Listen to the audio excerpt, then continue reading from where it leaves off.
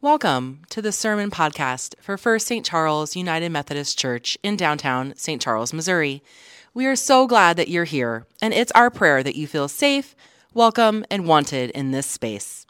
If you're interested in finding out more about us or supporting our ministries, you can connect with us online at firststcharlesumc.org. Today's scripture comes from the book of Psalm, chapter 34. Of David, when he feigned madness before Abimelech, so that he drove him out and went away. I will bless the Lord at all times. His praise shall continually be in my mouth. My soul makes its boast in the Lord. Let the humble hear and be glad. O magnify the Lord with me, and let us exalt his name together. I sought the Lord, and he answered me and delivered me from all my fears. Look to him and be radiant, so your faces shall never be ashamed. This poor soul cried and was heard by the Lord and was saved from every trouble. The angel of the Lord encamps around those who fear him and delivers them. O taste and see that the Lord is good. Happy are those who take refuge in him. The Lord is near to the brokenhearted and saves the crushed in spirit. This is the word that renews our spirit. Praise God, from whom all blessings flow. It wasn't exactly how I imagined my day starting. It was 5:30 a.m. I'd showered, shaved, dressed, eaten. And before starting in on work, I thought, I'll throw a load of laundry in the washer. At the time, we were having a minor electrical issue in our house, and I had no lights available to me except the light on my phone. No big deal. But then, in the darkness, as I approached the washer, clad in my stocking feet, I noticed something was amiss. Do you know that moment when you realize that something is not right, but it hasn't yet dawned on you what? It's disorienting, alarming to be sure, but you're stunned and trying to figure out what planet you're on. That's when it hit me. I was feeling a wetness in my socks. Turning my cell phone around and aiming it to the ground, I saw it. Laundry detergent. A whole brand new gallon of purple, lavender-scented laundry detergent had fallen off the shelf and burst open onto the floor, now soaking through my socks. Any suggestions for how one cleans lavender liquid laundry detergent off a concrete floor? We're talking a whole gallon of the stuff.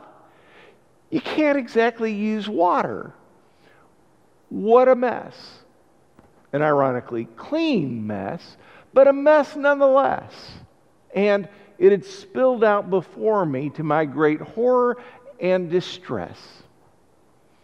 What we in the church know, or what we're supposed to know at least, is that this very thing has happened to all of us. We've all made a mess of things. We've all had reasons to be embarrassed or afraid or angered at how something good that was before us has gotten ruined, and how we had a lot to do with the ruining, about how something essential to who we are has just gotten spilled away, and what has been spilled may have been intended for good. Instead, it turned into a mess, and we'd unspill it if we could. But there it is. It just keeps spreading out in front of us to our horror and distress, and often to our hurt and to the hurt of other people. Nadia Bolz-Weber is a tattooed, covered former comedian turned profanity-laced Lutheran pastor. She has a prayer that goes like this: Dear God, my heart is a mess. There's just more suffering and loss and fear in the world than it can hold right now. Help me not to let in so much news that I have to put up a close sign in the door of my heart because my family and friends need it to stay open. Sometimes my heart doesn't really trust love. When my heart is full, help the anxious thoughts and feelings that poke a hole and empty it again come more slowly, or preferably not at all. Sometimes this old girl does unhelpful things to protect herself.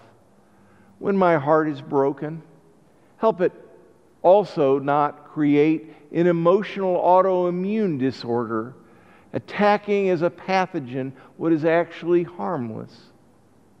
But sometimes I'm surprised by my heart.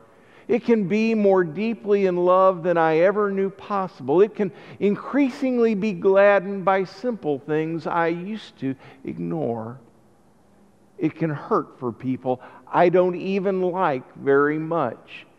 It can heal from things I used to think would destroy it. It can long for you, God, but in ways that look less like piety and more like friendship. It's confusing having a human heart. So help me remember that while my heart may break, expand, hurt, heal, close, open, and overflow, none of that affects my soul. None of it can get to that part of me which bears your image, the part of me that contains the divine, inextinguishable spark. And for that, I am thankful. Because, as I stated earlier, my heart is a mess. Do you know what it is to have your hearts or your lives break open because of a mess?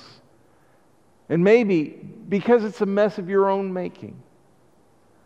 Often, when I'm reading the Psalms, I almost skip over the heading that some scribe added much later, inserted as their own editorial commentary on the song or hymn of the psalm.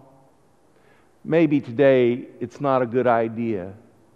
Here again is the editorial introduction to the psalm of David when he feigned madness before Abimelech, so that he drove him out and he went away.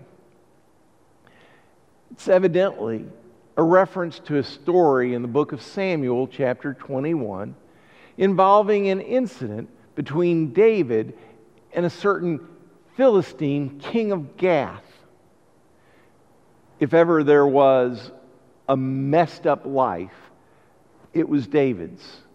He's on the run from Saul, branded as a traitor by his own tribe, his own people. His life is in danger, and he has fled the country. He ends up going from the frying pan to the fire when he's surrounded by the Philistine king and his men. Did we mention that Gath was the hometown of a certain local hero named Goliath? That's the city, and that's its king.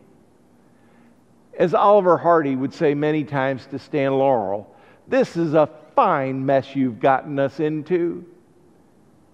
What does David do? Get this. He saves himself by playing the madman. The text uses the unusual idiom for feigning madness to say that David altered his good sense. I'm pretty sure that I saw this on an episode of Law and Order with the same exact plot line. How many times do we alter our good sense, trying to make sense of the mess we're in? David has to act crazy to get out of the mess that he was in while trying to get out of the mess that he was in with Saul. That's the setting, the context, the framework that the editor of our psalm wants us to bear in mind. And it makes so much more jarring when we hear David exclaim, "I will bless the Lord at all times.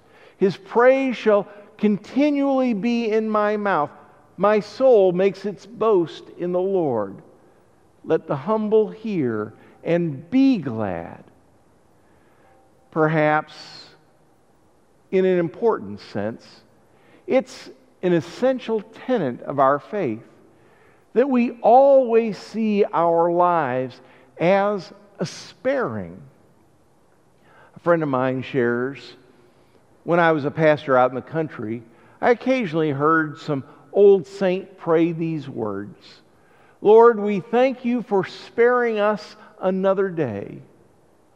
I was troubled, my friend says, by that prayer. It seemed to presuppose a God always poised to strike, grudging us another day before snuffing us out. To this menacing figure, this generous God of Jesus bears no resemblance. And yet, in the deepest sense, aren't we all asked to see our days as aspiring? There is repentance for us to do, is there not? A turning and a seizing of our promise. The good and urgent news is that we've been granted a time. No one knows how brief, to live lives that bless God for sparing us another day. David, who has made such a mess of his life, makes his boast in the Lord.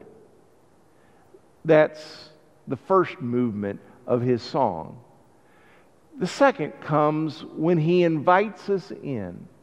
Oh, magnify the Lord with me, he says, and let us exalt his name together. If I can speak candidly, I know that there are a number of us worshiping together in this moment who've been hurt by the church. Let me start by saying, I'm sorry. I'm genuinely sorry for the pain and trauma and hurt. I would also add, me too.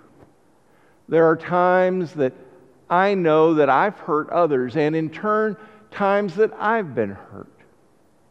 Being in a relationship is tough. It's messy. It's far from perfect.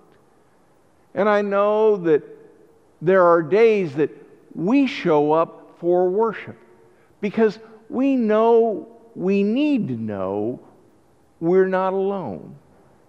And other days that we show up because others need to feel like they're not alone. Can we be in it together? I want to be in a church where messed up people like me join together with other messed up people to make as much praise as we could muster. Can we do that? And the payoff, verse 18, the Lord is close to the brokenhearted and saves those who are crushed in spirit. God is close to the brokenhearted and saves those who are crushed in spirit. How wonderfully crazy good news is that? God is every bit as close as this very moment.